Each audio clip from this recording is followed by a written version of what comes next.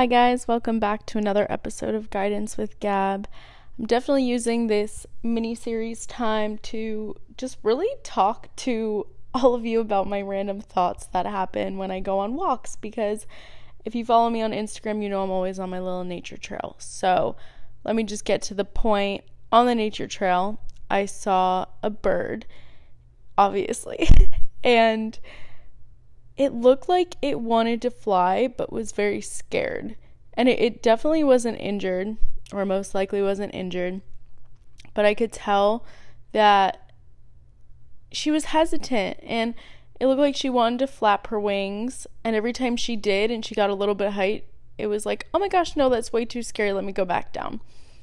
And I was on a run when this happened, and I'm the type of person that will not take out my phone on a run. Like, I don't want to see it. This is my time to be in the zone.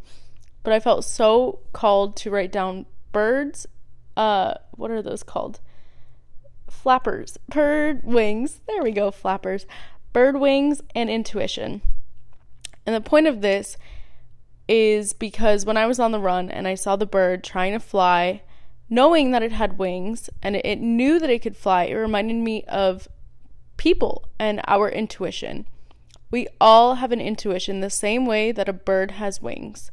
It lives within us. We all have an intuition, and we all can have a very strong intuition. But it's if we believe in it and if we trust in it. I see intuition as something that is so obviously there a lot of the times, but it's the trust that we don't have in the intuition that holds us back and that makes us question what the intuition is telling us. So I guess the parallel here is we are the bird and intuition is the wings. And we know we have an intuition. Birds know they have wings. Birds can fly if they let themselves, if they trust in their wings, if they set themselves free.